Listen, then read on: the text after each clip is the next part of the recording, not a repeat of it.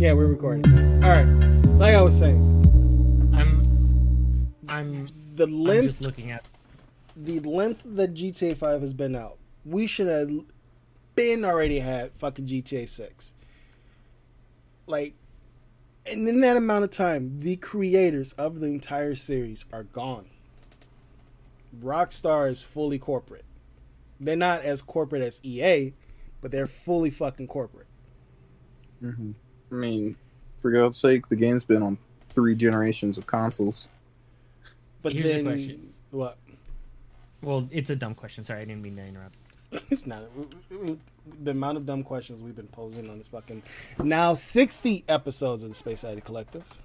Right? You might as well start. No, I was just gonna ask, like, the last console I bought and the last generation of like graphics that I've seen on my TV, I should say, were the Xbox One 2013 Day One Edition. That's the Xbox I have right now. And that's still the Xbox that I've used up until this point. So from 2013 to now, almost 10 years later, and back then I didn't have a 4K TV, and I barely got a 4K TV within like the past 2 years, I think. Do you think getting an Xbox Series X is going to be a massive upgrade to where I'm going to notice it? Yes. I will tell you this. Yeah. I saw my brother, motherfucker. He got a job, so I'm not gonna bitch, and he also helped. He pays the rent, so I can't bitch because he has a 4K TV. He has both the Xbox and the PS5. Seeing it on his fucking 4K TV, I'm like, well, fuck. We're in the future. Yeah, that PS5 looks so nice.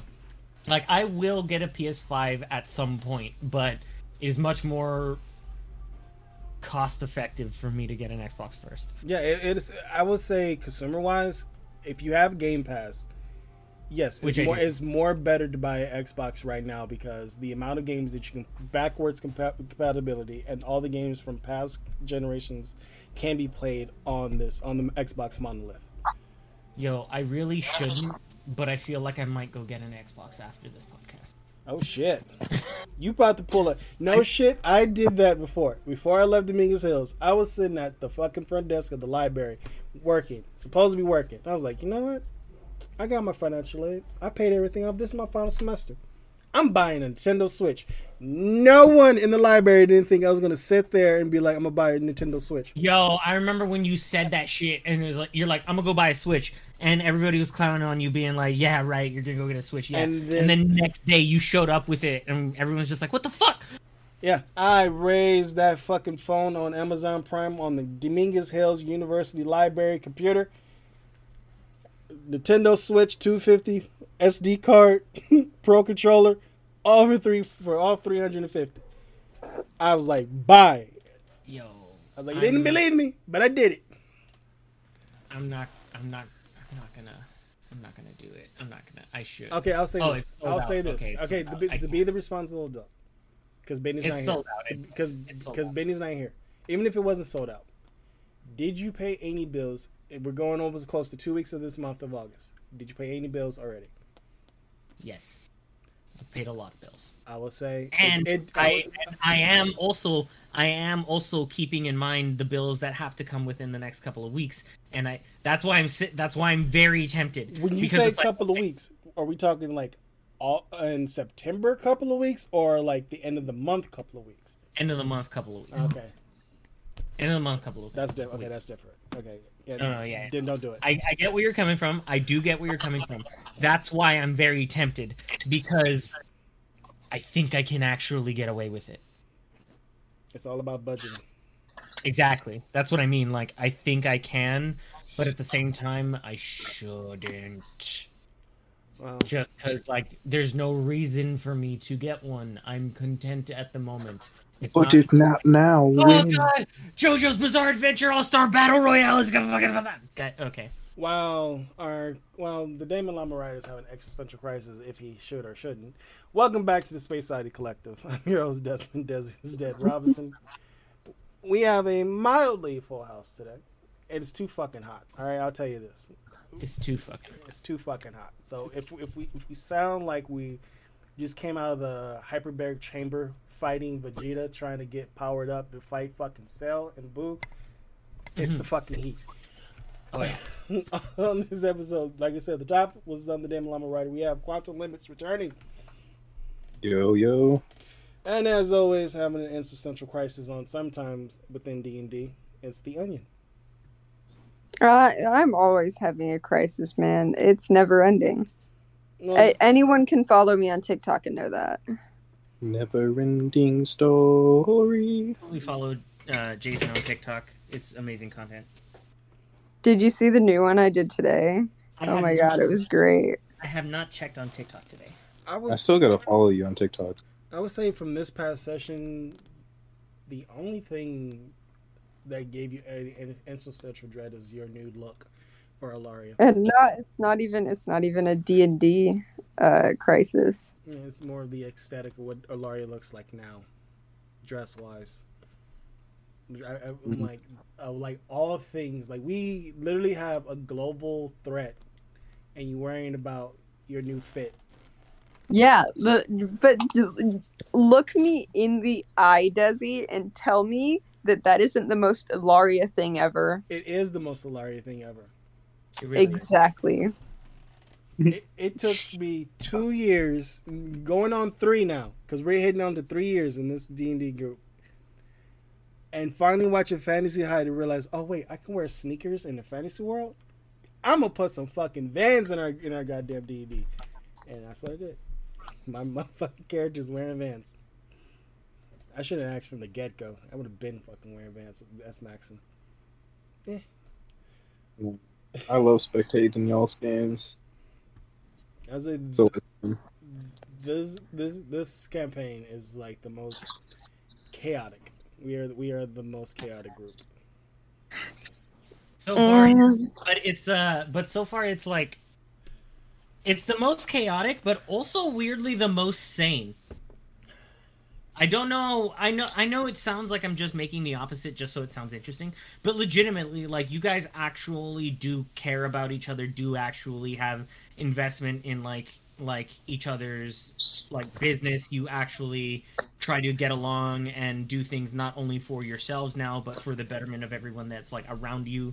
Like, yeah, you're chaotic as shit, but you're actually way more connected than any of the other like groups so far that have like come through the game. Like I was telling Finley, I think it's well, the longevity of it and the fact that I think No, I won that target in Carson. one is because of you. Technically, it technically is because of you, because your storytelling, and then Oh, thank you. like I told Finley, I was like, oddly, we all vibe in certain in certain ways. Mhm. And even though we joked last week saying I'm the token straight dude, Yeah, because you are the token straight dude in the game. it's still like we like have some form of commonality, and we keep joking like the majority of us is older than one another, but we have some form of commonality. So I think that works than because I feel like I fit more now than in campaign 1. Because I felt like in campaign 1, in the first half before we got the new crew, I think I was being extra. But now having everybody else balance out my extra, I could just be toned down at times. I think it's that balance. Like we finally have a good balancing scale.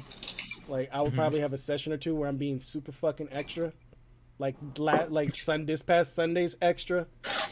Because you was right. We spent 3 years and we finally get to my character story, and I'm just being extra as fuck. Yep. damn right, I'm being extra. And then the characters like, and you said it very clearly. You wrote these fucking characters. Deal with it. And these characters are fucking extra. So I'm like, yeah. The song "You Did This to Yourself" just keeps rolling in my head. So I'm like, Yeah, because you did. So you know what? I'm gonna be like Mad Max strapped to the fucking car with the fucking gaslit mask on his face, just Mad coasting Max. through it. Just Mad Max in this shit. But That's fucking great though. I really do love that. And like I'm so happy we're finally here because you're gonna be moving into the part of like after all of this stuff behind the screen, right? Mhm. You're gonna move into like accomplice DM, and one of the most interesting things that I think you only experience after having like had some kind of long form content, which I would consider your thing that you've been making now long form content, and we're finally getting to like the crux of what it took for all that setup, right? Yeah. When we start to get to the end, sticking the landing is never going to be the way that you think it is, but I guarantee you it's possible. And then I would suggest already start thinking about what's after that. That is the thing. I don't know because narratively, I never thought I narratively would. With your help, Quite honestly, I didn't think we'd get this far. No, not that. I'm talking about the way where we're writing Maxon out, but not like he won't be gone forever type of like writing him out. Yeah, he's not getting written out. But it's more like he's getting a narrative ending. Yeah. That's what I'm trying to say. Like we're ending this version of the chapter, but he'll be gone for like majority of other I'm trying to think of a good book. Something. All right, fucking Harry Potter. For like 2 books, we got Sirius Black, and then for like a couple of books, he's gone, and then he comes back. Yep. Mm-hmm. That type of thing. And yes, people, I read all the fucking Harry Potter books. You know, my only flex is that I didn't, and I didn't watch the movies either. I've only seen the movies once in theaters as they came out, and I haven't read any of the books. I was boycotting the movies hard because I didn't want to go. I was like, I forgot, like late teens when the first movie came out. I was like, I don't want to see. It's not that I legit did not want to go, but my brother was like, we went to go see fucking X versus Sever because you were like the Lucy Liu. I was like, okay, you got me there. Okay. Nah, but I mean it's understandable though. Like, I didn't like not watch them out of spite or anything like that. But the only reason I didn't is because I didn't really understand them. I think when they came out, because it was just kind of that thing of like I think I was just shy of the target age range, like when they were coming out, to where like they just didn't latch on to me, and I didn't like pick up the books early enough to like be familiar with it. Yeah. So where like most people were already like through the entire thing, and I'm like, I'm not even gonna bother touching it. But I feel like it's one of those things where it's like I appreciate what the world building is and like the kind of like setting that it creates, but I'm not intimately familiar with it in the way that I am with a lot of other media. But I respect it. There's nothing like I've never had a thing where I'm like I don't like Harry Potter. It's just I've never like gotten that latch onto it. You know what I mean? Yeah. Like me with Honestly, Dragon Age. Yeah. I never really got into it because, like, by the time I started getting into fantasy stuff like that, a bunch of shit about J.K. Rowling was coming out. And the more fucked up shit you learn about J.K. Rowling, the more fucked up certain things in Harry Potter look. Yeah. When you go back in retrospect and look at them, it's like, ooh. Yeah. Like, I mean, I know my Hogwarts house and, you know, do stupid shit like that, but that's as far as I'll ever go into Harry Potter. I have better fantasy series to support. I think Demi is Hufflepuff. I always wanted to be a Ravenclaw, but I was officially placed in Slytherin. Wait, did you say you're a Slytherin? Yeah. I love that for you. I'm a Slytherin. Yeah, it makes sense. I don't know mine, and I'll be fine with it ever knowing. That doesn't surprise me one bit either, though. Why? Dang. I wanted to be a Ravenclaw. The whole point of being a Slytherin is being, like, cunning and stuff like that. You know? I wanted to be the hardworking, studious Ravenclaw. God damn it! But dude, look at the storytelling you do. So from learning, learning. Yeah, this, I know. I didn't think about it, but I also do really love torturing you guys with that shit. See, Slytherin. I know enough about Harry Potter. No, you're a Slytherin. See, there you go. Like legitimately, it brings me joy, and I'm so sorry. You don't have to you don't have to apologize to me. I'm enjoying this shit. This is my third year playing D&D. I'm enjoying it. This shit's gonna be fucking funny. I'm just glad it's not me anymore. You know. Yo, what'd you think about that Seglil thing? I know we're going a little too much into the D&D for what we actually were gonna... Before we get too far deep into it, as always, thank you for listening. I know people are counting, and Spotify would say differently. Yes, it's over 172 episodes, which would make this technically the 173rd episode. But the majority of those episodes are the Giant Contraband Robot.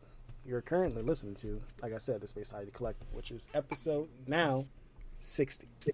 The best way we can distance ourselves is acknowledging the past, but never needing to always constantly bring it back. Nah, I'm gonna pull. What's his name? He always Tom Segura. He just counts all all the episodes. It's just the transition.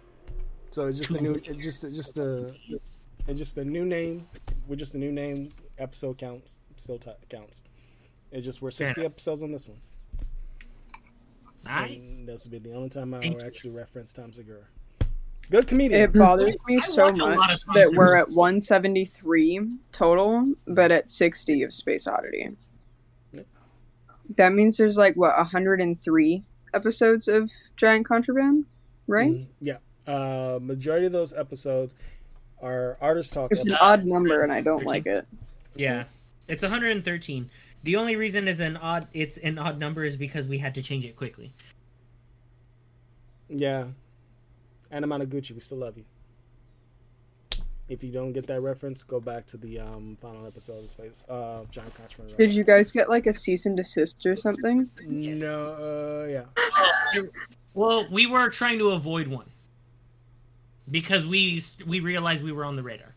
Yeah, we was on the radar. So it was like, you know what, let's change it before the cease and desist came in.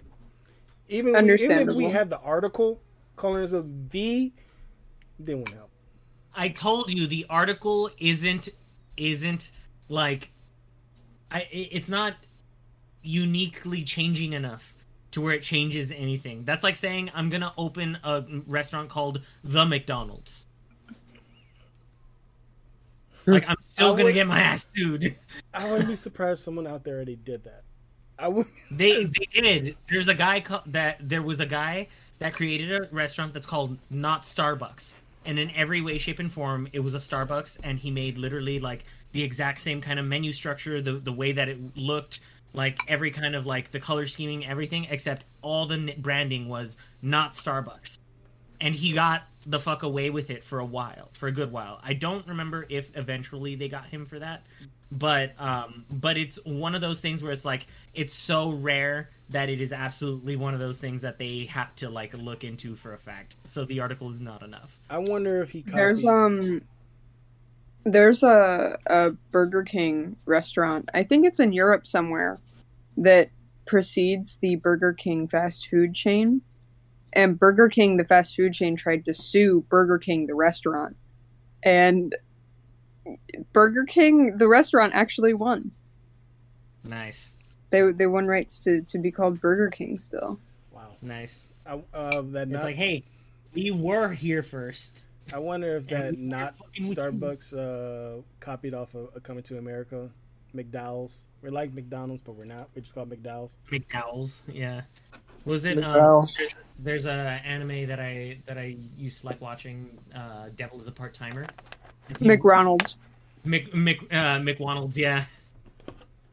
I think that's one of those things where if you're a show, you can't. They had a CFK as well, they had something like that. It was WuckDonald's, right? Like it was the M upside down, just straight up. No, it was McRonald's, wasn't it? I thought it was WuckDonald's. I got this. I'm gonna Google it. Search it. To be fair, it could be both, just from different shows. Because there's a lot of that in anime and in popular media everywhere. Yeah, because they won't if it's movies. Hell, McRonald's. If you can't use McRonald's. McRonald's. Yep. It's a G. If you can't, I was really close. If you can't use the famous thing, you're just gonna have to make up a version of it. GTA McDonald's Clucking and Bell. Kentucky Fried Chicken and Nice. SFK and SFC. Funny thing about GTA. Which that doesn't sound right. I remember the subtitles being something different. Tell you something different. What's funny is during San Diego Comic-Con, Rockstar actually opened a Cluckin' Bell Oh my god. during That's Comic-Con awesome. weekend. I was like, "Fuck!" I wonder if they chicken. I want like. It's like one of those things. Like Cluckin' Bell is iconic only because of San Andreas, and it's that the infamous menu scene. So I'm like, do they have that menu? Nah. Like, I want to actually like. I want to go. They need to bring that. That's like the only time Rockstar was trying to save face. Like, what the fuck you doing at Comic-Con in the first place? You ain't got nothing releasing new. Anyway, It's like, what you doing here, hoser?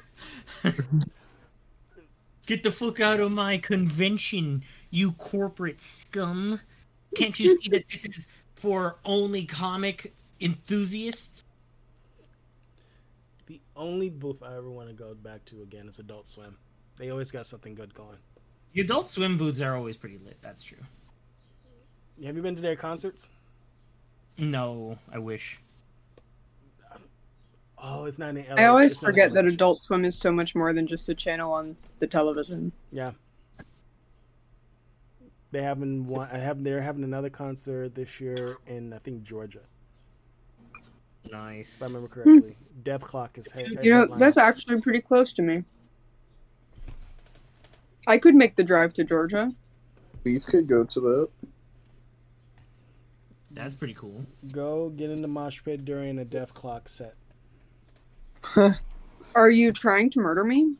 Maybe. What? What? Everyone should. You- Everyone. You know in I'm the- a small person. Yes. I couldn't survive in any kind of mosh pit. If Finley can survive a mosh pit, you can do it. No, but Jason would get folded in half like a chair, okay? Like, I might Sure. be a little bit taller, but I'm like half the size. I would say every person in their life should at least go in the mosh pit once. that's I true. weigh 100 pounds soaking wet, Desi. I feel like that would be putting a, like, what does that feel like, putting a chopstick in the dryer with all the clothes? Kinda. You know, I'm literally tempted. More like a toothpick. I'm literally tempted to throw a chopstick. I have chopsticks. I'm tempted to You're throw gonna it fuck in. up your dryer. Yeah. I mean, like we all are aware. I'm on the age spectrum. There's days where I'm a boomer. There's the days where I'm a millennial, and then there's those days where I act like a fucking child and I want to experiment and see if it will do what it said it will do. Right now, I'm on the age cusp of like, you know what? I want to put my finger in the socket, see what happens. Felt that. We need to childproof Desi's home. Oh, goodness. And don't get me started with fire. I wish I could reprimand you for that, but honestly, I was that kid that would experiment with fire in his room all the time, and so wonder I didn't burn the house Oh my down. god. I had a I have a manager report. at the bowling alley that burned down his childhood home playing with matches. I set off a smoke bomb in my room. and destroyed my my baby blanket. Damn. Mm. Did I get in trouble? Duh. was it? Yep. Okay, it was an orange smoke bomb, so obviously Oh, yeah. the whole room was orange. Like, I love the idea of, like, what did you think it was gonna do? Fill with smoke. And what did you think was gonna happen after that? I don't know. I don't know. I didn't think that far. Legit. I was like, Play stupid games, win stupid prizes. oh, it was definitely that. Yeah. But you know what was on the screen when that happened? What? Batman. And guess how old I was when I did it? How old? 18. Oh my god, okay, that's much more Yeah. understandable, though. Goodness. So Yeah. you'll think like an That's 18 much more understandable, though. an 18-year-old who would be like, nah, I ain't gonna do it. But then I'm like, At the same time, though, how'd the 2-year-old get access to the smoke bombs? Or fire. Oh, at 2 years old, I stole my great uncle's Colt 45, and they found me in the corner drunk with the bottle empty. No, I'm not saying how could you possibly do that, because obviously you, Desi, could do that. I'm saying how could any responsible adult around you allow that to happen? Yeah. It's not the 2-year-old's fault who does it. It's the people around the 2-year-old that don't stop them. Here's the thing, though. This was like 2 in the morning, and I was still up. Oh, okay. You're being a little shit in the middle of the night. All right. It was during the summer. We was already about to move out of the projects, so you're like, you know what? I'm gonna burn this bitch down on the way out. I was like, I'm gonna experiment. I gonna see, because I didn't have a fire alarm in my room, but I wasn't. Look, I was thinking, but wasn't thinking. Mm-hmm. All I remember is I coming out of that room, fucking hair all fucked up, face fucked. Oh, that's my God. Fucking hilarious. Why does that remind me of the time that my cousin burned popcorn in my house and filled my entire house full of smoke, and we had to evacuate, and I lived in an apartment at the time. Oof. So like it became a thing, and then it's just like, dude, how the fuck did you burn the house down with popcorn? And straight up, this motherfucker's like, he's like, I accidentally put it in for 10 minutes and forgot.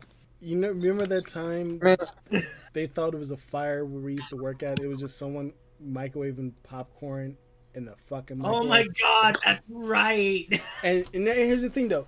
They had Jiffy Pop, where you put it over the oven. They put it in the fucking microwave. Like, try making Jiffy Pop in the microwave. Like the little, like the stovetop one? Yeah. Yeah.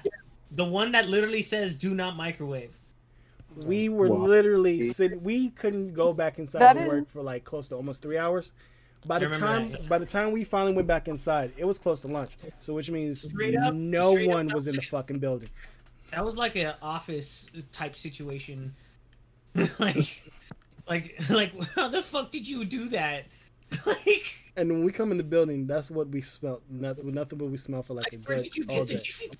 That means you brought it here with intention to put it in the microwave. You had a period of time in which you literally had the thought process, I am going to take this item with intention, take it to work, and put it specifically in that microwave because I'm going to want this at work. Have they done that before? No, this was the first. First time ever having Jiffy Pop? No, I don't know, but here's the thing, though. They was in the same building as us, but in a different department.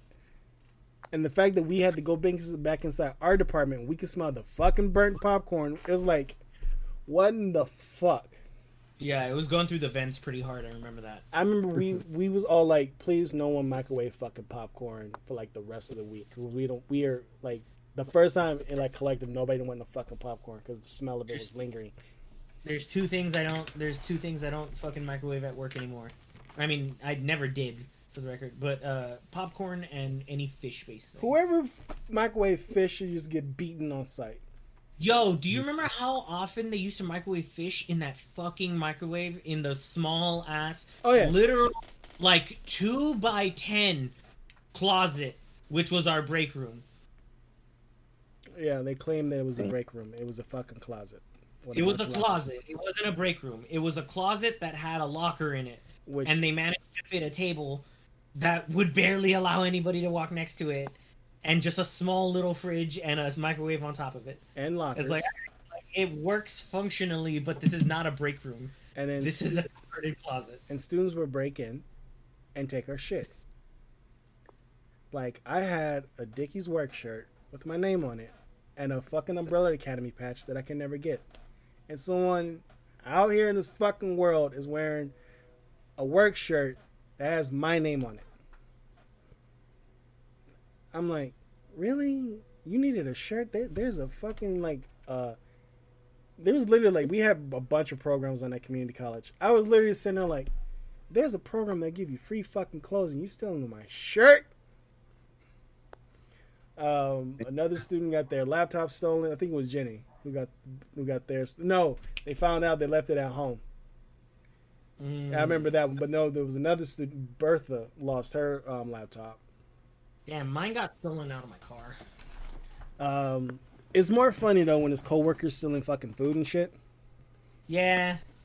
Like I remember one person flipped the fuck out. They had a nice lunch. I saw them put it up. I thought this was like, oh, this is office stories. I mean, we're a bunch of students. We're struggling. Nobody gonna steal. I was fucking wrong. This motherfucking person was heated.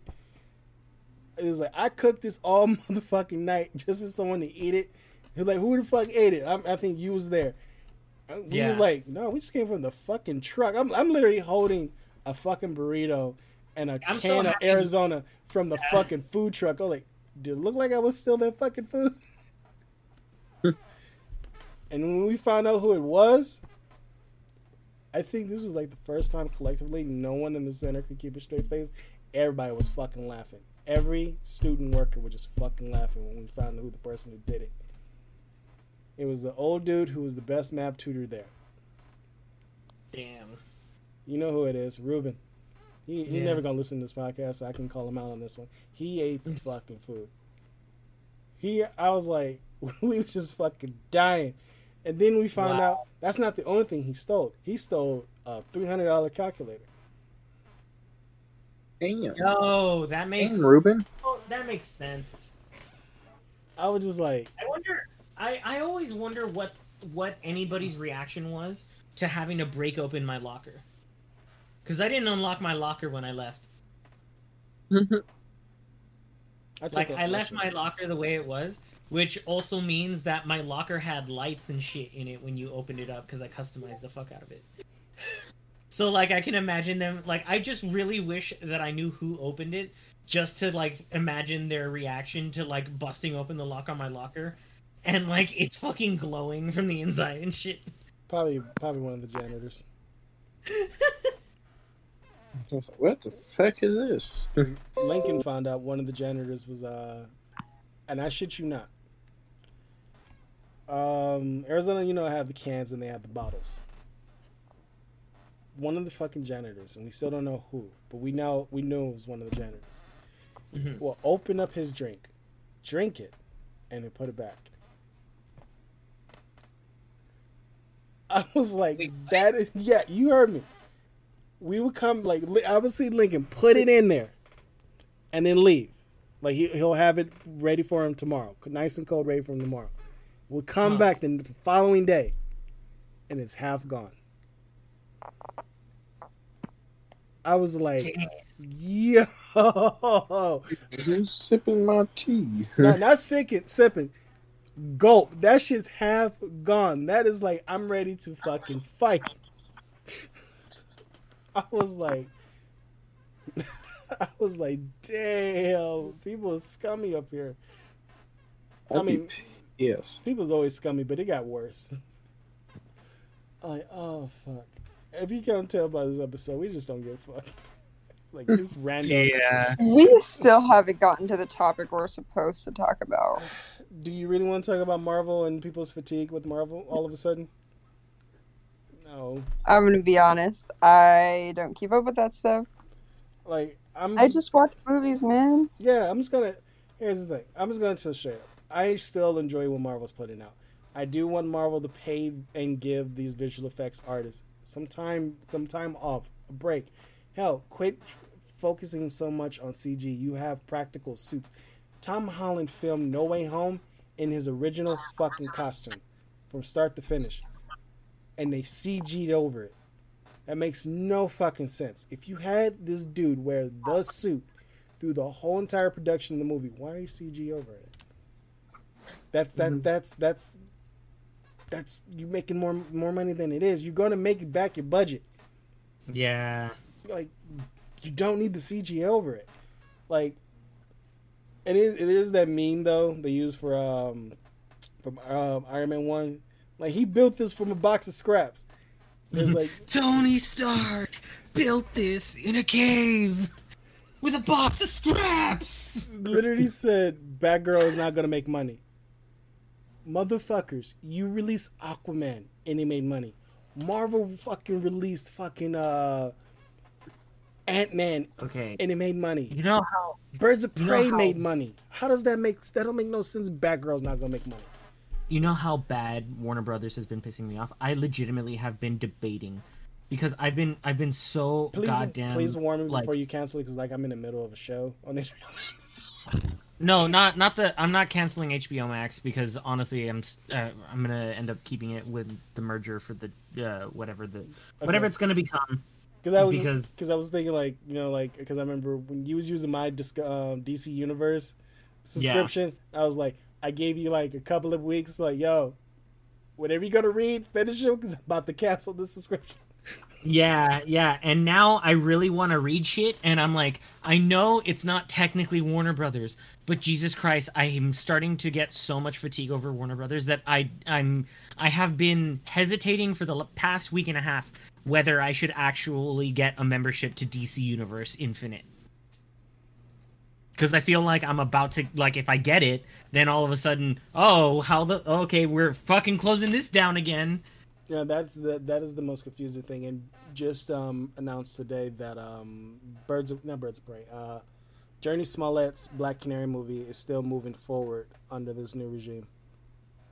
So okay, Black Canary is moving forward, but not okay. But here's the thing, though, it's Journey Smollett, so at least it's like it's still that. Well, we ain't gonna get one woman of color her superhero movie, but at least we're still getting this. I hate having to use that as a fucking card, but it's like a win is a fucking win. But it still is still the fact, like, these dudes were in the middle of editing a movie, and you just straight up cancel it. Like, you're like, hey, all of your guys' work, fuck. So it's like, so Black Canary, Green Lantern, is still moving forward. There's no word about Michael B. Jordan's Superman movie. I haven't heard anything about it. Kevin Smith came out and said Adam Strange was going to get his own show, but they nixed that. And they're still going to release fucking The Flash. And Ezra Miller just recently been arrested for fucking burglary. Yeah. Yep. He finally is being charged. Dude driving...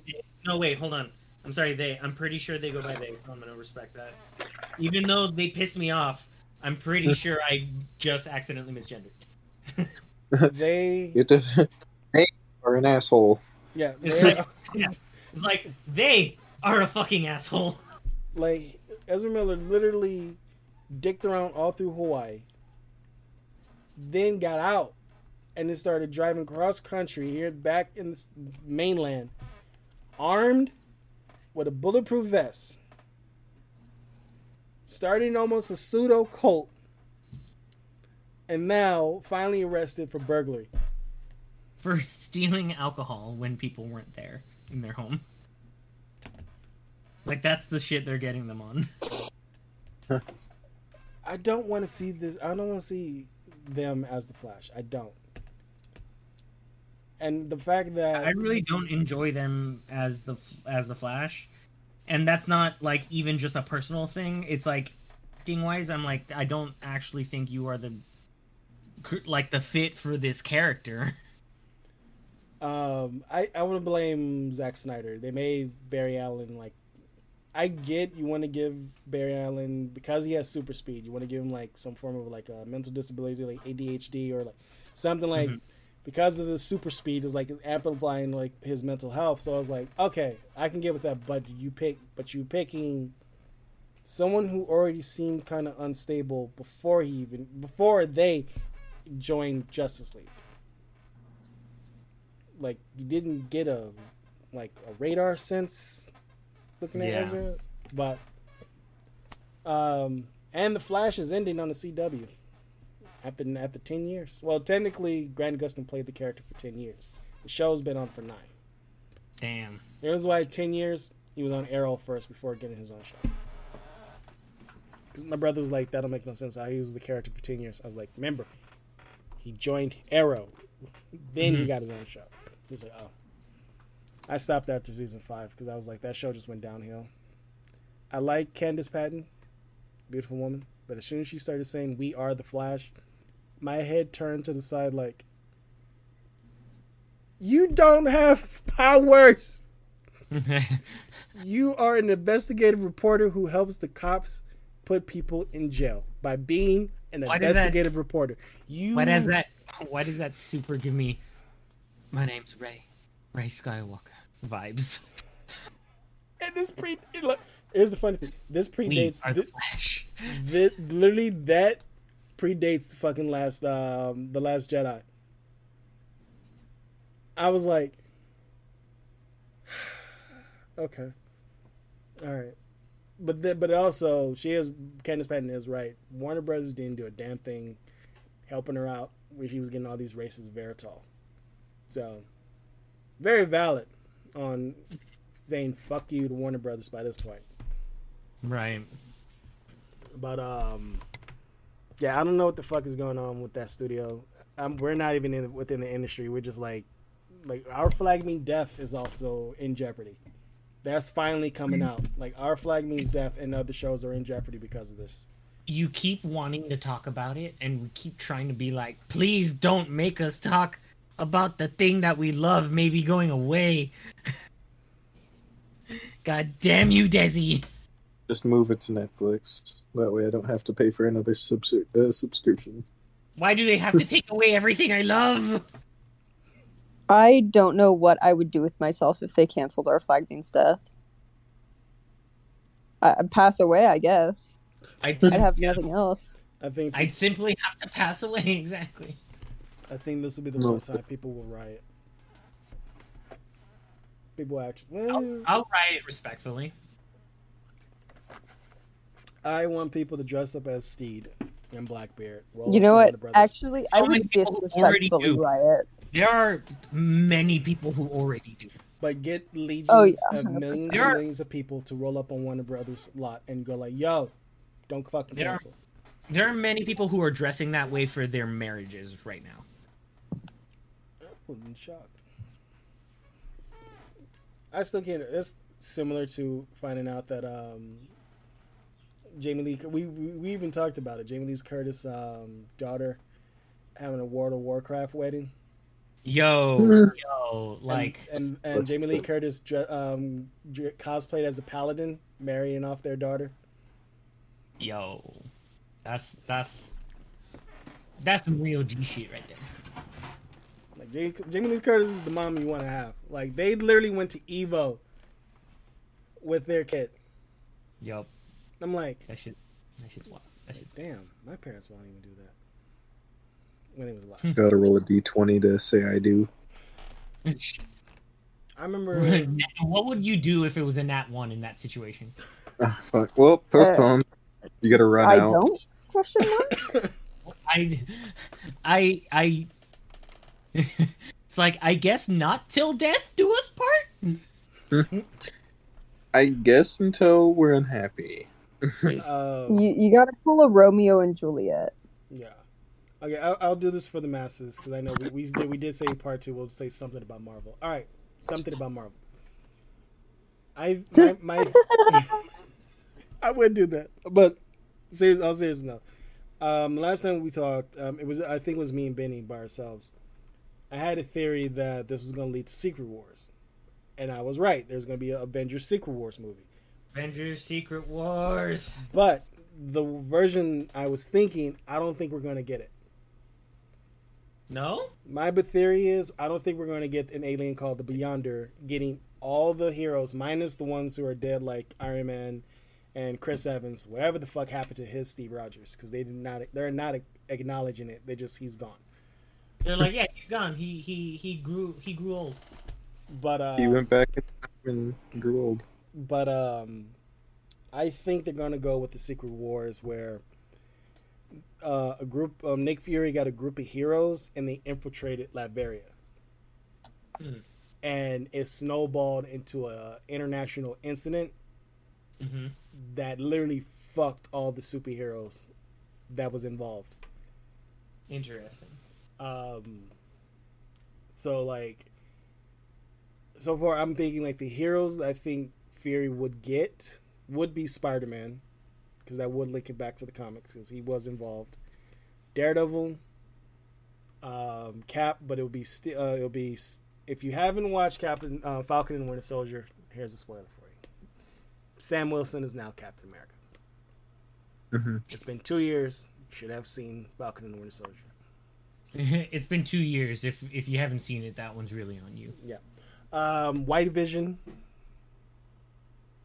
And we don't mean versus like, you know, the other memes. They we mean they literal White Vision. They really when Marvel, that is the actual character. I just that really love Vision with the like fucking dude. I know, okay. I know people will be like, "What?" Okay, if you didn't watch WandaVision, that's fine. But in the comic books, there is a version of Vision called White Vision. Even then, as a kid, I was like, "That makes no sense. Just call him Vision." Okay, he's all white, looking like a ghost. You can't call him Ghost because there's a supervillain named Ghost. So like, you can call him like Cloud Vision or some shit like that. That too, I'll take that. Like having to say White Vision and just like, yeah, here we are. We're I love making you uncomfortable about it. I'm so sorry. I'm not uncomfortable. It's just the fact that I have to, by this point, for the last 2 minutes, repeatedly say White Vision, White Vision, White Vision, almost saying like I'm saying white power. No, oh my god! Don't look behind you. Don't look behind you. You're in the mirror. Oh, this was a skit me and Benny used to do on our old podcast, Nerds Against the World. We would intricately say Beetlejuice throughout the whole episode. And then at the end of the episode, I edited in Beetlejuice appearing, and then the episode just ends. That's funny. That's totally not going to stress me out if you do that. We are going to have a spooky episode coming this October, so you never know. See, I'll be more prepared for the spooky episode. Spooky. Because I figured, like, do a spooky. Because I figure since we got more people now joining us on these episodes, like we can hear other people's horror movie list. Because we already have ours and it's already up there, so I was like, I'd rather hear other people's list what they got. That's fair. Probably bring Letty back to do another radio play, so we just get another creepypasta and have them read it. Yeah, this time maybe give it to everyone. Yeah, because last time it was just me and Letty doing it, which wasn't bad. I was like, Letty's the actress, I'm not. Yeah, it was just weird because you were like, okay, we're gonna do this. I didn't send it to you, by the way. No, because it was technically just you, me, and Letty that year, and then last year. I know. And then it was you, me, and Letty, and then you guys were like, cool, we're gonna do this thing. Christian, you wanna? Oh wait, right, you haven't read it, and it's like, no one sent this. That's true. But looking at it, I was like, oh shit, there's only 2 parts. No, that makes sense. But last year I was like, oh, no, let's not do it. But then we did the creepier cap if it was like real or fake. Creepier cap was cool. Creepier cap was very cool. I'd rather be on the receiving end, just like trying to figure everyone. Basically, like you find a bunch of creepypastas, and we just discover like, is it real or fake? And like some of them we found were real. Like there was a haunting, and there was one I read. There was a haunting in London about a old World War II infirmary that's now used as like a like if you go camping in the area, you go back there to sleep. Mm-hmm. And this headmaster, this teacher, I call him a headmaster. I think they call him headmasters. Well, this teacher was looking for a student, and then the student was lost on the hiking trip, but they was back at the infirmary. And the teacher asked the student, "Who brought you back?" "Oh, a group of kids." And they pointed the way to where they said they were. The place was burned down that the kids said they was at.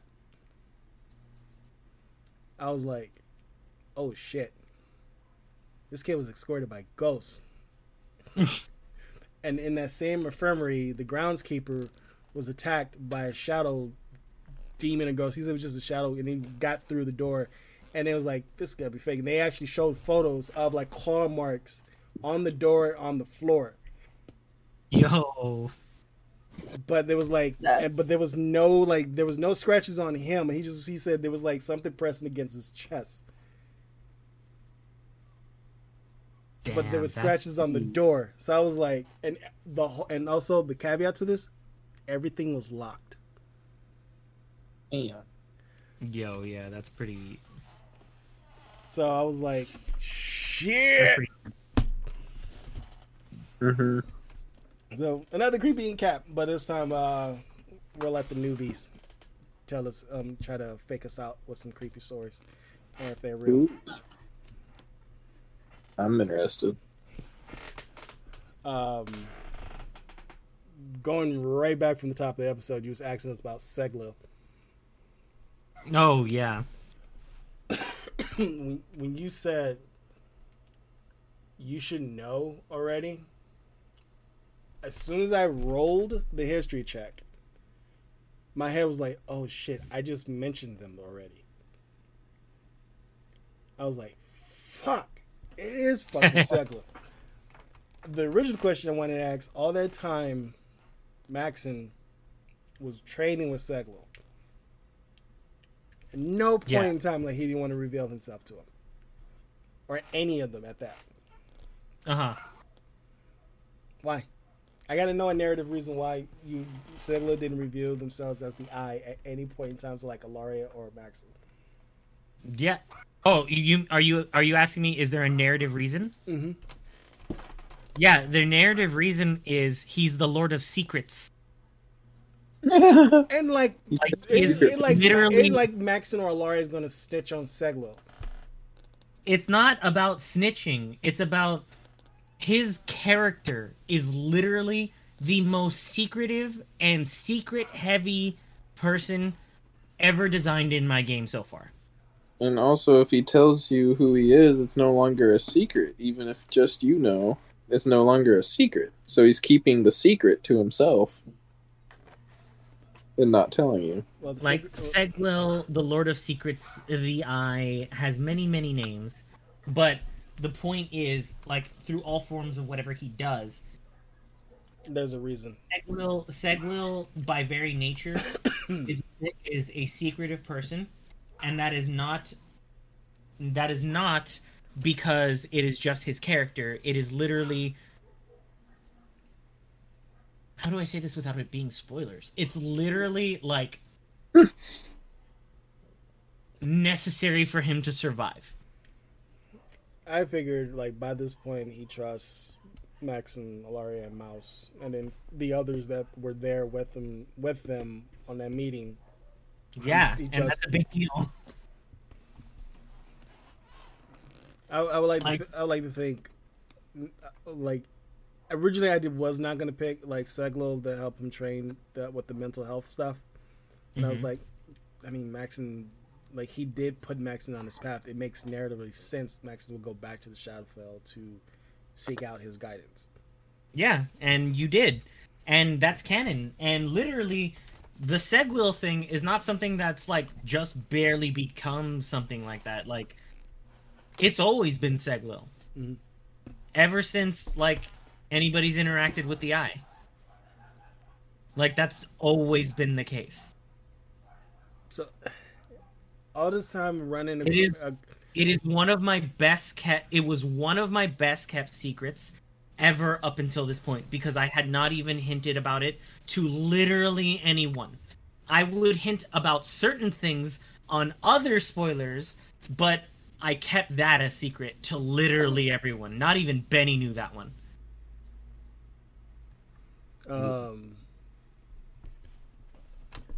You got me thinking. I was like, all this time, what? I don't even know if Seglil will even consider themselves a criminal boss, but like, you have a thieves guild, dude. Like, like, you are on the right path, but it's like, but you have a thieves guild. Like, we are technically criminals. But like, this dude, I'm talking about Seglil, yeah. Seglil? Like, Seglil isn't inherently good. I don't know why you think that. Thank you for clarifying that. I didn't know. I legit thought he was when we first met. He's a good guy, but as we've already established, just because you're in a thieves guild doesn't make you a bad person. No, this is before knowing that he's a part of the thieves guild. This is like pre-knowing. Like, I was like, in my head thinking like, he's ushering people to where they need to go when they pass away. He knows these things, and I'm like, but then going back when we get to that reveal, I was like, oh shit, we're colleagues in this way, just not. And but like you said, Segler don't need to tell him. Segler doesn't need to tell anybody anything, but he chooses to share the information. Segler always, by design, chooses to share the information that is necessary and pertinent for the situation in order to get something forward. If there is no forward momentum, there is no reason he has to tell a secret. Well, no. I like the reveal. That also, like, the very existence of a character like that is exactly why I make certain things, because unless a character exists that is like that, you can't get the same kind of, like, emotional or narrative hit. Because it's like, okay, what if you already knew that Segler was the Eye, right? If you already knew that Segler was the Eye before you went to that meeting, how would that have changed the meeting? Oh, vastly. It would have, right? It would have changed the meeting because you would have wanted to steer it to certain topics. You would have wanted to steer it. And I'm not saying that that's a bad thing. But what I'm saying is it would be a completely different vibe. And what I wanted to get across with the meeting was that this is a character who has no reason that you guys know of to reach out to you. But the very fact that they revealed themselves to you, as secretive as this person was, who didn't have to reveal it, and on top of that, like, has been good at keeping these secrets, that you guys canonically in different ways know that this character is like the character that has the most shit behind them that we have no idea what's going on. But whatever it is, they are trustworthy and they have some kind of reputation. That can't exist without the build-up to that.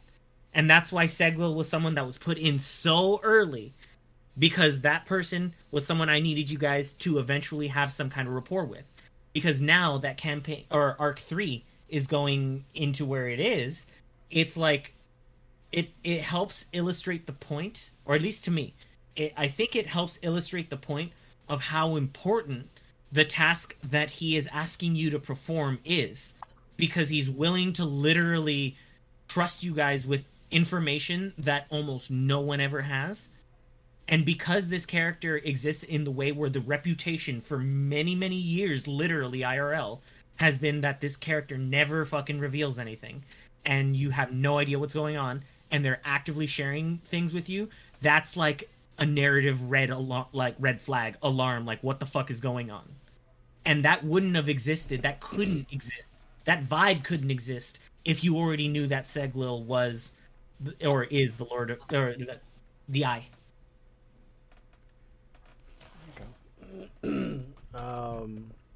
It's like, I try to design things to hit certain things narratively, and I know most of the time it doesn't hit in the way that I expected it to, or whatever, but I do try to design things in certain ways so that way it makes narrative sense, but it also provides some kind of like tangible flavor, tangible like what's the word? It's like tangible weight.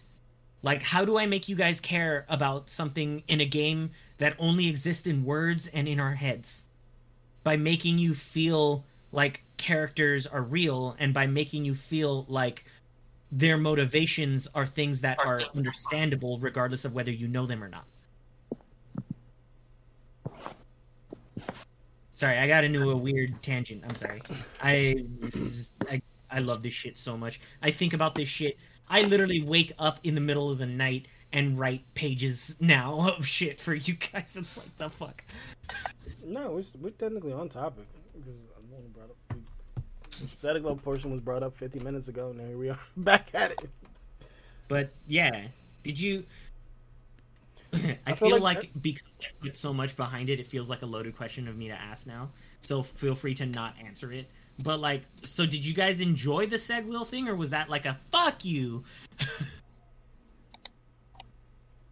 I'd enjoyed it. I liked it personally. It's okay if it's a fuck you. No, Because it was in my head, it could be fine either way. Like, no, it was a fuck you when you pull the candy. When you said they put the candy out. yeah. And Mouse was the first one like, oh fuck no. And then all of a sudden it happened anyway when we all screamed like, don't do it. Yeah. But that shit was funny too, right? I feel like he was giving us clues because I remember when we first met Seglil, there was books throughout his home. Mm-hmm. It's the eye. There's books and shelves all around. I was just not paying. I didn't finally pay attention to the fucking clues until the last minute. That was the point. I'm so glad that happened because that's the point.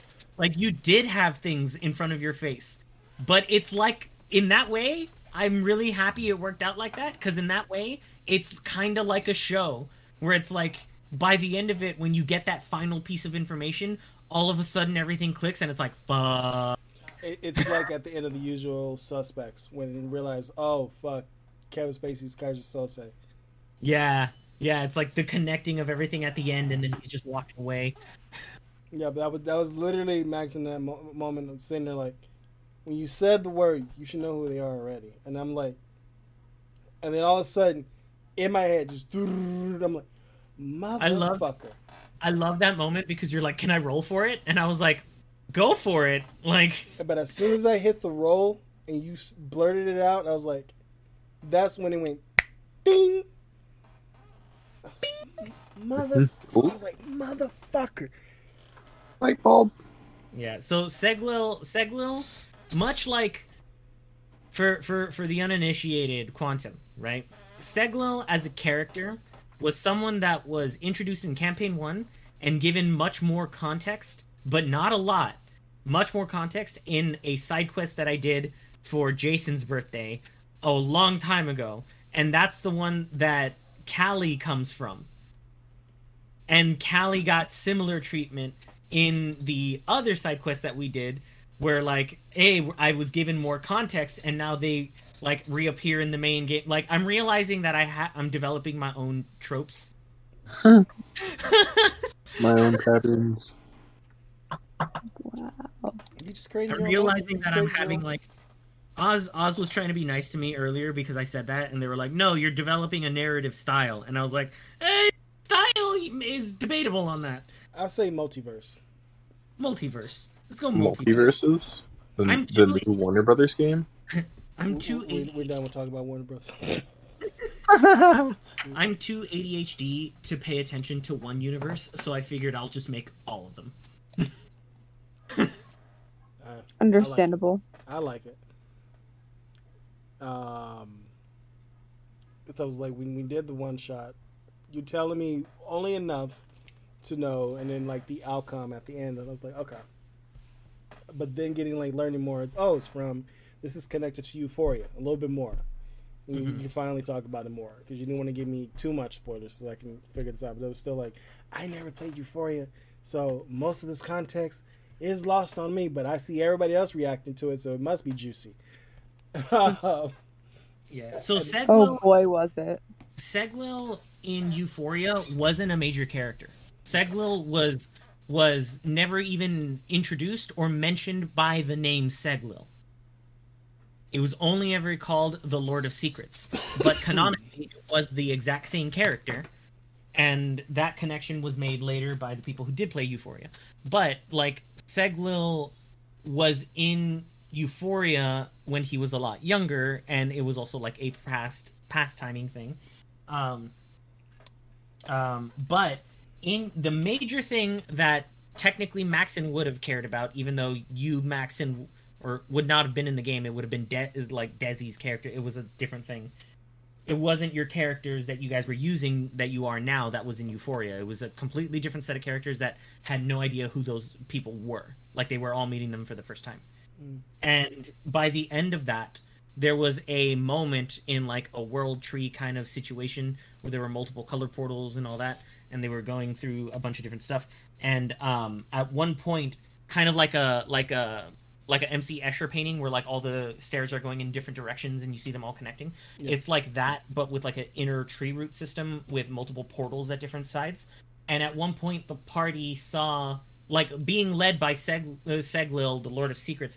He was the one that led them out of Euphoria, and actually was like concerned about their well-being, because was like, yo, you guys are not here naturally, and that's gonna make you guys die, and you need to leave to survive. He was the only one that actually like knew about that effect. And he led them out at the end of it, and in doing so, crossed paths with his nephew and his father, which was never named, but there was a physical appearance of Solomon and Seglil's father, as well as Solomon's son. And that was the first time anybody had seen Lucian. Mm. And then Lucian was promptly forgotten at the beginning of Arc 2. Yeah. Lucian's gonna come back. There's a whole family of them. That's a whole thing. I think this is where I would say this. At the beginning of Arc 2, we had so many people than we was used to. Trying to get everything done. We was already starting on the cusp of getting into Alaria's backstory. Right. Being in Neverwinter, and then the fallout, which we don't need to repeat. By that point, we was not thinking about Lucian anymore, and the only person we kept on going back to throughout Arc 2 was Seglil. Yeah, and that's perfectly fine, because like that's exactly one of those things where narratively I needed to adapt. Mm-hmm. Like, my original intent for Arc 2 was to deal with that stuff and the family structure of Solomon and shit like that. Like, the whole idea was like still gonna be the same, of like a family structure that is fucking each other over and then conspiring against Solomon, and then you guys could make friends with them and they would try to like help you or aid you in defeating Solomon in Neverwinter, except you guys became so much more attached to Alaria as a character, and we're like, yo, your dad's fucked up and he lives here? That's fucking crazy. Like, you guys became so much more attached to it that I was like, yo, what if I do the same kind of storyline, but I shift it from the family focus of Solomon's family to the family focus of Atlan's family, and directly involve one of the characters? Because you guys, I really did that to myself, huh? Because you guys were having, and it's not a bad thing, you guys were visibly having more fun talking about and trying to find out the things about Alaria stuff than you did with like me putting Lucian and all the other like stuff in front of you. You guys wanted to do that more, so I was like, yo, I have to adapt, and this is how the campaign's gonna go now. That was a rewrite. That was a whole fucking rewrite, and that happens all the time. Mm-hmm. Yeah. It was fun. Arc 2, I would say Arc 2 of Campaign 2 was the most fun. Thanks, man. Despite the hiccups we had during it. Yeah, there was hiccups, but yeah. Like, really reminds me that D&D really is the player's story. Yeah. Not really the DM's, if you think about it. Yeah, it's that's why I always thank you guys so much for how you guys play and what you guys do and what fun you guys have, because yeah, I make the story and I appreciate you guys every time when you tell me like that you guys like my story and my narrative stuff. That's awesome and I appreciate it. But it really is your story, because I think it's so much more about me reacting to what you guys as players and as like characters synergize with and click with and connect with, where it's like, okay, if this is the thing that I see, like, it's like, it's very much that thing of, I can't lead the horse to water. Or like, I can lead the horse to water, but I can't make him drink. It's like, yeah, I can put all of the narrative things I want in front of you that I think is going to be awesome. But if you guys don't pick it up, then it's not going to be fun, because no matter what, it's not going to be what you guys want to do. So the payback on that, I was watching Fantasy High, Mm-hmm. and then I was watching an interview Lori Bailey did, and they asked, it was like they both, Emily Axford and Lori Bailey got the same kind of question, Mm-hmm. but they both answered, but it was different, worded differently, but it's the same answer. Like, Mhm. did you was your character fully fleshed out when you joined the game? They was like, we just created our characters. We went on D&D Beyond. Is like the attitude and how the character is done over the course of the game. By that point, Yep. you not only know your character's mannerisms, how they are, how they act, but also those you're playing with knows your characters by this point. Yep. So it's like it's over time. You're just learning. You're learning the character as you go. Yep. Now, Remember? No, I was gonna say I was like holy shit! Like sitting like this past session, Mhm. everyone knows Maxon's mannerisms. Yep. And knows how to combat it. Yep. So it's like now it's like, fuck. We're starting to get into the late game stage. Like you've been through the beginning, you've been through the intermediate like turmoil stuff. Now you're getting into late stage character development.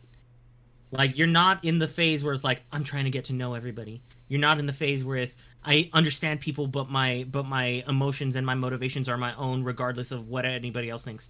You guys are in the phase of like, yo, we are like, you guys have said it before I ever did. You guys are found family now, and it's very much that thing of like, even that was also a slight test with the 2-year time jump, where it's like, all right, who leaves and who stays, and it was very telling that over 2 years with no combat, like, your characters decided to stick together because you care about each other. And that already sets a different tone for the next arc. Yeah. Because I was legit shocked when Jason and Finn was like, oh, we're going to go back with Max. And I was like, wait, what? I figured it was like, all right, we done with him. We'll see you in 2 years. Give him the double bird and walk off. Because no matter really, what, wow, thanks. Because- Fucking love you too, Desi. Like, That was my mental thought. That was literally what I was thinking. Like, oh, they probably tired of Max and they were going to give him the bird and walk off. Because no matter what, Desi, no matter how much you've grown, you are still that character that broods on top of a fucking roof, being like, I'm all alone, nobody fucking loves me. fucking edgelord. That was only one. I did that, all right, twice. You did that a lot No, in the beginning of the game. That was your trademark in the beginning of the game. You were like, I don't trust anybody enough to go to sleep around them. No. You remember the reason why Max always was sleeping on top of roofs or trees? When you attacked him in his sleep. Once. You were doing that before I attacked. Oh, no, I did. Yeah, I did that, but it was even worse. No. Here's the thing, though. I did not know you can get attacked in your sleep. Yeah, nobody does. Why do you think I've only done it once? You're still complaining about it. That was literally 2 years ago. And every time we go camping, and I shit you not, Quantum, and I still do this, and nobody has probably if you noticed, I will be always the last one to go to sleep, and I would do a bunch of fucking checks. That's the one thing I don't trust about Christian, is when we go camp, when the characters are camping out. I'm like, all right, I trust them on everything else, but when it comes time to us to do a fucking long rest, nah, son. I'm gonna be the last one to go to sleep, to risk it in exhaustion, to do perception checks to make sure we have a good fucking long rest. I straight up have only ever done that once. And in IRL, that was 2.5 years ago. And Desi still thinks I'm gonna attack him in his sleep. You goddamn right. I'm still waiting for it. Would you like to give them the scenario of what it was? Because to be fair, it was a lot, and it was a lot to deal with. Okay. We're staying at Falcom's Lodge, which is not that far from the Tower of Storms. Yeah, it was a local hunter that people passage through the forest because he was a ranger that knows the area and shit like that. We're staying at Falcom's Lodge, which is not that far from the Tower of Storms. Yeah, it was a local hunter that people passage through the forest because he was a ranger that knows the area and shit like that. one character, we was researching something, so we stopped back at Falcon's Lodge. We was I think we was researching Butterskull Ranch. Yes, you were researching the ranch before you were gonna head out there. One of the players left to go into the lodge's library to do research. Yeah, so they were inside the main building, and everybody else was gonna go to sleep inside this, like the guest house, which is like a separate building, like in between, like on the property, like not too far from the main building. And I think I was already injured, so it was like necessary to do a long rest. So yeah, you guys were like going to sleep for the night. And I rolled low on a perception check. Everyone rolled low on perception. Everybody rolled perception. Okay. I thought it was just me because I forgot everybody else did too. And then I think you said roll another perception, or was it? What was the? Or was when we was in sleep? Was the second perception roll? No, it was a dexterity check. There we go. It was a dexterity save. Because you were actively being attacked in your sleep. Yeah. Imagine waking up to a bunch of fucking tree blights just stabbing you in the fucking chest. So you guys know what twig blights are, right? So Yes. so I had them get attacked by twig blights in the middle of the night. A lot of twig blights in the middle of the night. Like 100 twig blights. Oh my god. Yeah. This was also them. By the way, this was them playing at level 6. What you Satanist, or not even Satanist? What is it called? Sadistic. And here's the thing, though. I had them in groups of 10. I had them in groups of 10, and they were 10 tokens. And each group of 10 only took up 5 feet of space. I would say that was the first time I started getting very creative. I started asking a lot of questions. Can I do this, this, and this? Yeah, like it forced you to be creative because you're like, can I get on the bed, get on the rafter, jump over, and do a bunch of shit? Flip. Now, And then he got on the rafter, but the rafter broke because he's like, I'm gonna swing on the chandelier. I'm like, go for it. Like, it's only held up by one hook, but go for it. and then, bam, back down to the ground. But it ended up working out in the end. So they were fine. And on top of that, I gave them an NPC that was providing sniper support from on top of the tower. So I was like, I wasn't afraid of killing them. They were gonna live. And Desi was like, fuck you, why am I fighting? I have almost no health. We almost died earlier in the day. And why are you doing this, you bastard? Yeah. And on top of that, that was the first time I went from I started switching between going from daggers to archery. Yeah, like that's the first time you ever actually were like, no, I need to get on a high vantage point away from these little motherfuckers and just shoot them from a distance. And it worked. Yeah. And it provided good cover because legitimately, like, one of the things that ended up happening as a result of that was while the other people, one of the other things I did was when they walked outside, the entire courtyard was overgrown in grass magically because there was it was the whole MacGuffin thing, like of a undying tree heart kind of thing growing in the toilet, like growing out of the toilet. But there was tall grass that grew magically that concealed the twig blights because they were shorter than the grass. So they would literally make perception checks to see if they could see the fucking grass moving and shit.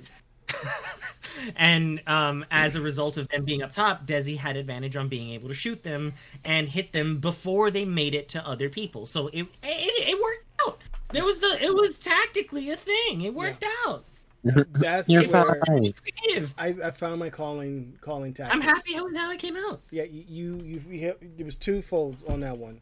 The fear of not being able to get a proper long rest.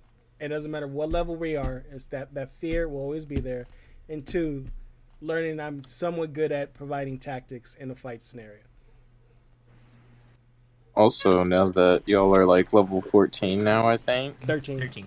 the account, or yeah, Yeah, the encounters can be a lot scarier now. Oh yeah. The thing is though is the only time I was ever worried about an encounter was during this the 3-part fight where I was me Mouse was surrounded by 4 people. And rogues, I think rogues, bards, and I think either a sorcerer notoriously have lower hit points. Yep. So your AC could be high. But you have a character that has under 40 hit points at level 14. That's no. Oh hell no! I have. I was at. No, I was at. No, I'm saying you have a character, a player in your party that at full health has under 40 health points. Oh yeah, I keep forgetting Mouse as under. And that's only because we added things magically. Like, is there any way? Because now I'm finally at 106 with Maxim. Is there you can put more in Constitution? Huh? You could focus more on your next level up stuff on Constitution based No, not me. Anything that raises your Constitution is going to raise your health. Not me. Basically. For Finley, they need to raise their Constitution. Oh, Finley? Yes. No. Is it because they are playing as fairies and fairies and notorious have lower ACs and lower hit points? You know how easy it is to like smack a fairy into a wall? That's racket. That would be my weapon. Here's the thing. Right? I didn't realize that until Solomon fight, and to back it up, watching Fantasy High, how fast they took out Biz. Yeah, that's one of the things where it's like, if you have low health, you either need to be nimble as fuck to not get hit, or be like hidden as shit. Like that's one of the ways that I explain the AC like up close for small characters is like their AC isn't like how like them getting hit and being able to take the hit. It's how nimble they are to not get hit in the first place. I would say a perfect example. Because it's not for like small creatures like that. The name of the game isn't how many hits you can take. It's how hard are you to fucking hit. I would say my favorite fight that has me, Ilaria, and Mouse.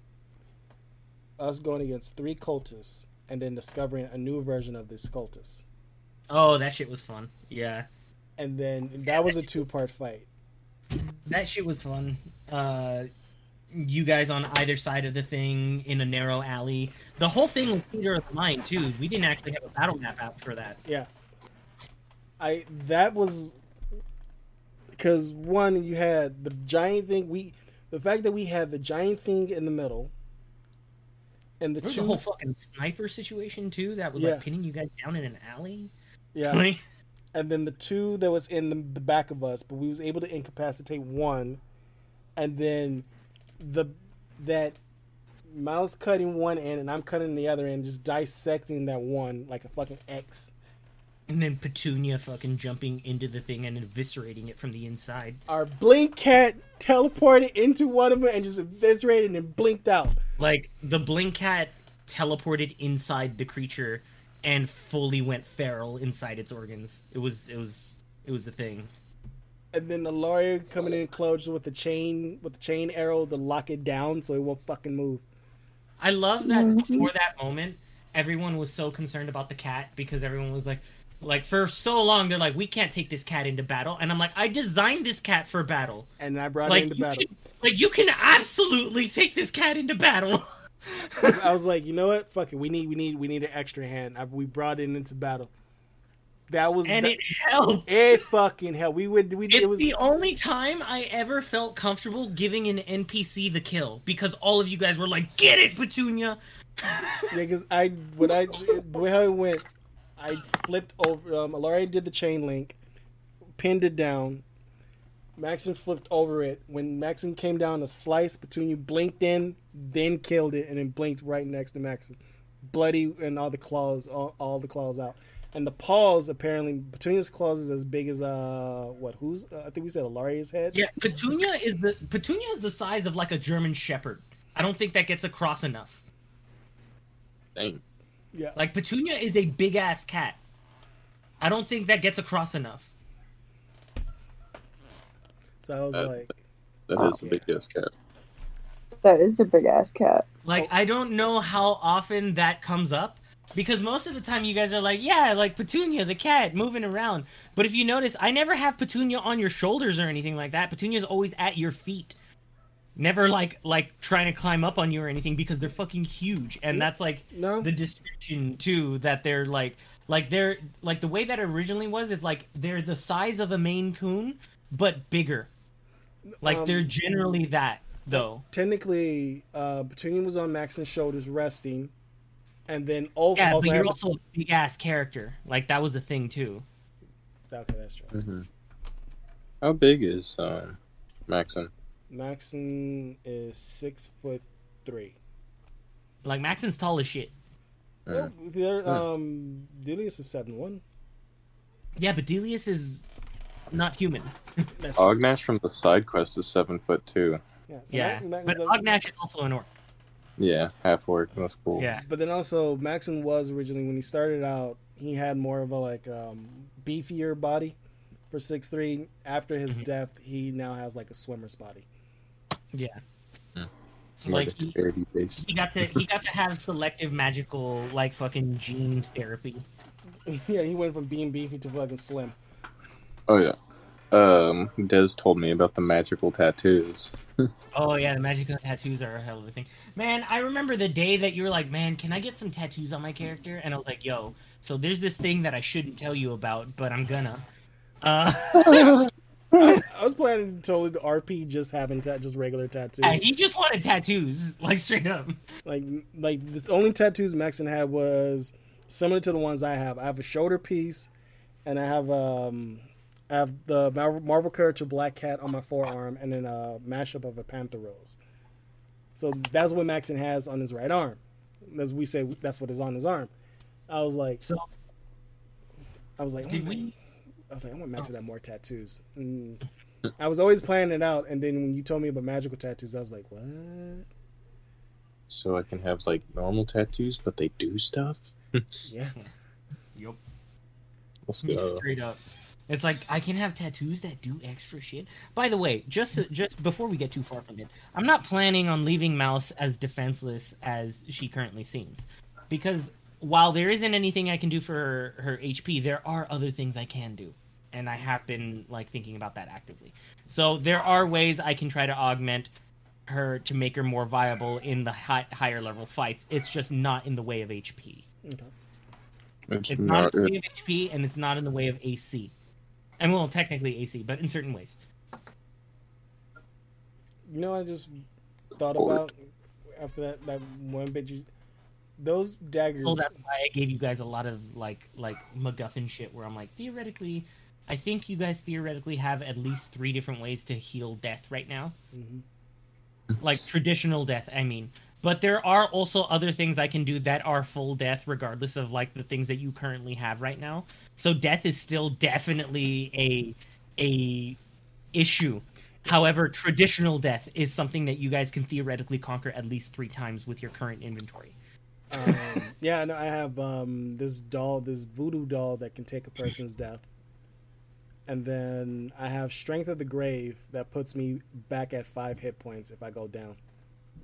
Yeah, but people you can still die after. I know people can still. I know I can still die if I get hit again. But I was like, people was complaining about it.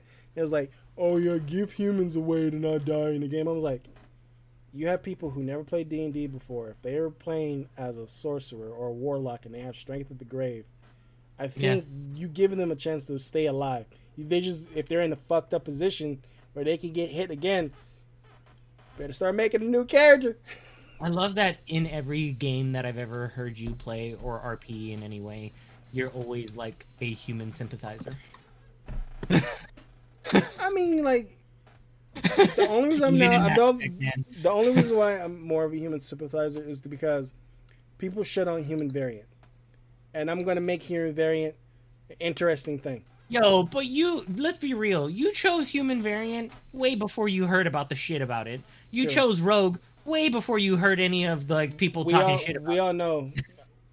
That's if not human, playing as a rogue is going to be a fucking thing forever. I like being a rogue. I think the class, even in other fucking games, is fun. I like being a rogue.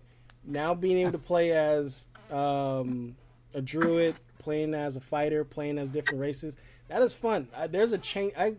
When you said there's legendary content and I didn't click on it until I finally did, a fucking changeling could turn to shapeshift into different things, and adding on more to it if you make them a druid that can also shapeshift into different animals. I was like, my buddy has one of those right now. It's fucking wild. I was like, I literally the first thing in my head was like, I can make Beast Boy in fucking D&D. Basically, yeah. I was like, I can also make Cyborg in D&D. Looking at Warforged. There's a way that you can make almost anything in D&D, and it's beautiful. I know. That was like, that's what I love about D&D. It's the creativity aspect of it. Oh yeah. You can go the route I did to get into it, knowing what you already know, and to help you get more in depth into D&D. So when you get to a certain point, okay, I'm not gonna use, like we even said it on this podcast, I use Dragon Age to help me get into D&D, and we're now in the process in this arc where I'll say this.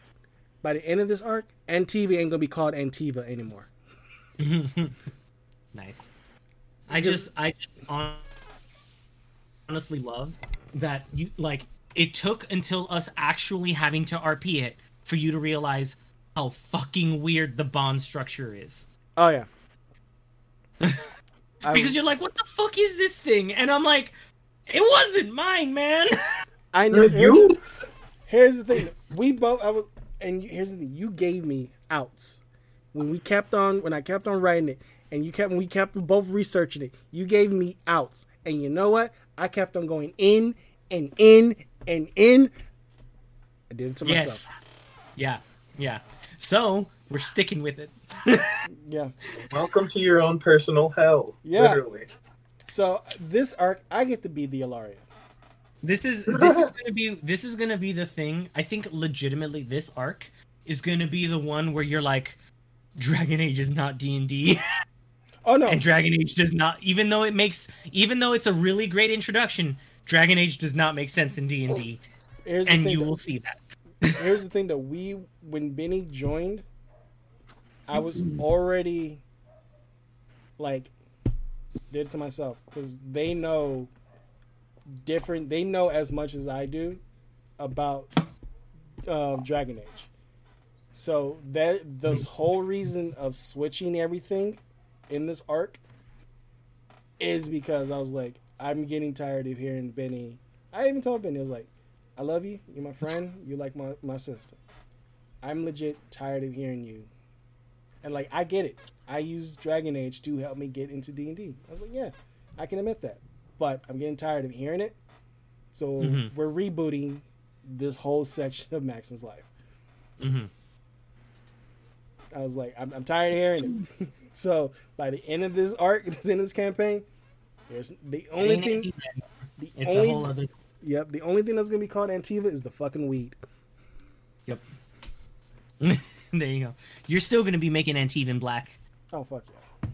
That should be like You know what? By the end of this fucking campaign, I should just open a fucking weed shop. Right. Like by this fucking point. Straight up, if like. I'm gonna say verbal trademark right now. If we ever do that, that's our name. No shit. Let's open a fucking weed shop, man. Offset some fucking money. Right. If you need workers, I'll come move. Yeah. We'll talk later. Because to end this episode off, second day working at William Grant State, even though remotely. Today was remotely. I live in Compton. A coworker lives in Long Beach. They have no car, no license like I do. And I'm like, how do you get back and forth? He's like, oh, I got a little side hustle to help. I'm all set with funds. And I'm like, fuck. I ain't got a side hustle. I know no funds to be like, yeah, I can make it. I was like, that's them. This is me. Mm-hmm. Like, I made the choice to not sell my art. I made the choice to not make t-shirts. Because I'm like, that's like selling my... I have a weird hang up. I don't want to sell my shit because it's my shit. Like, if I want to make a t-shirt to sell, at least want to put our logo on the fucking t-shirts. You know, that makes sense though, at least as far as like a lot of the creative like artists that I've seen or heard from in like interviews and things like that. Mm-hmm. And a lot of them talk about like, yeah, you create art, but you don't always create art just to sell it. And that's the thing. It's like you create art that you think is good enough and you work on it and work on it and work on it. And then the weird thing is, at a certain point you decide, what is the number value that I would actually separate myself from something that I've created for? And that is a weird question that a lot of artists supposedly think about. I say supposedly because I wouldn't consider myself one, but as far as what I've researched and heard, it makes sense to be like, hey, this is something that I've worked hard on and put my mental energy and focus and time into. It's not just about the number value, but where do you draw the line? And then thinking like, yeah, I'd put art on a t-shirt or whatever, like certain designs. That's perfectly valid. That makes sense. Is all I'm saying. Because there is for if you're listening to this podcast, if you don't go back to the old episode of Artist Talk, when you're in art school, there will be a point where you will do a senior seminar, and they will literally teach you how do you price yourself. Mm-hmm. And I was like, and I was already from the jump always against selling my own shit, because I'm like, this is my voice, this is who I am, and I have to put zeros behind it.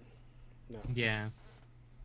I was like, this is why I don't do commissions. This is why I don't like. Someone like, why don't you make those action figures like to sell? I was like, I can get sued by Marvel and fucking DC. What is the point that people don't get? Right. They can easily go on Etsy and be like, shut this Etsy site down, this Etsy page down. Make your money and run. Close it down. Make another new Etsy, man. No, because Etsy's gonna take about 30% from the seller.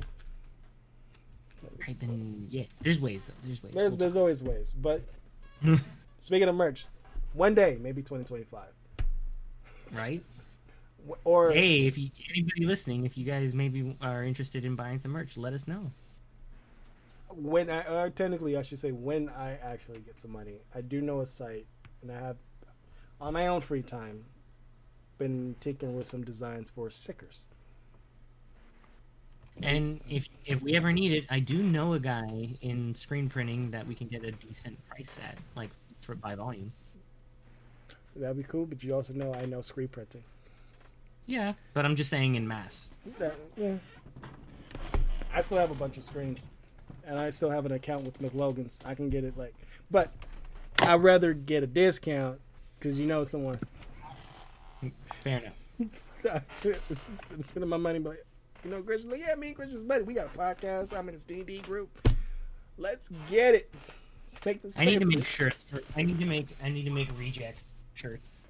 That'd be awesome. Oh, if I was still at a screen printing machine, I would make reject shirts for everyone in the D&D group.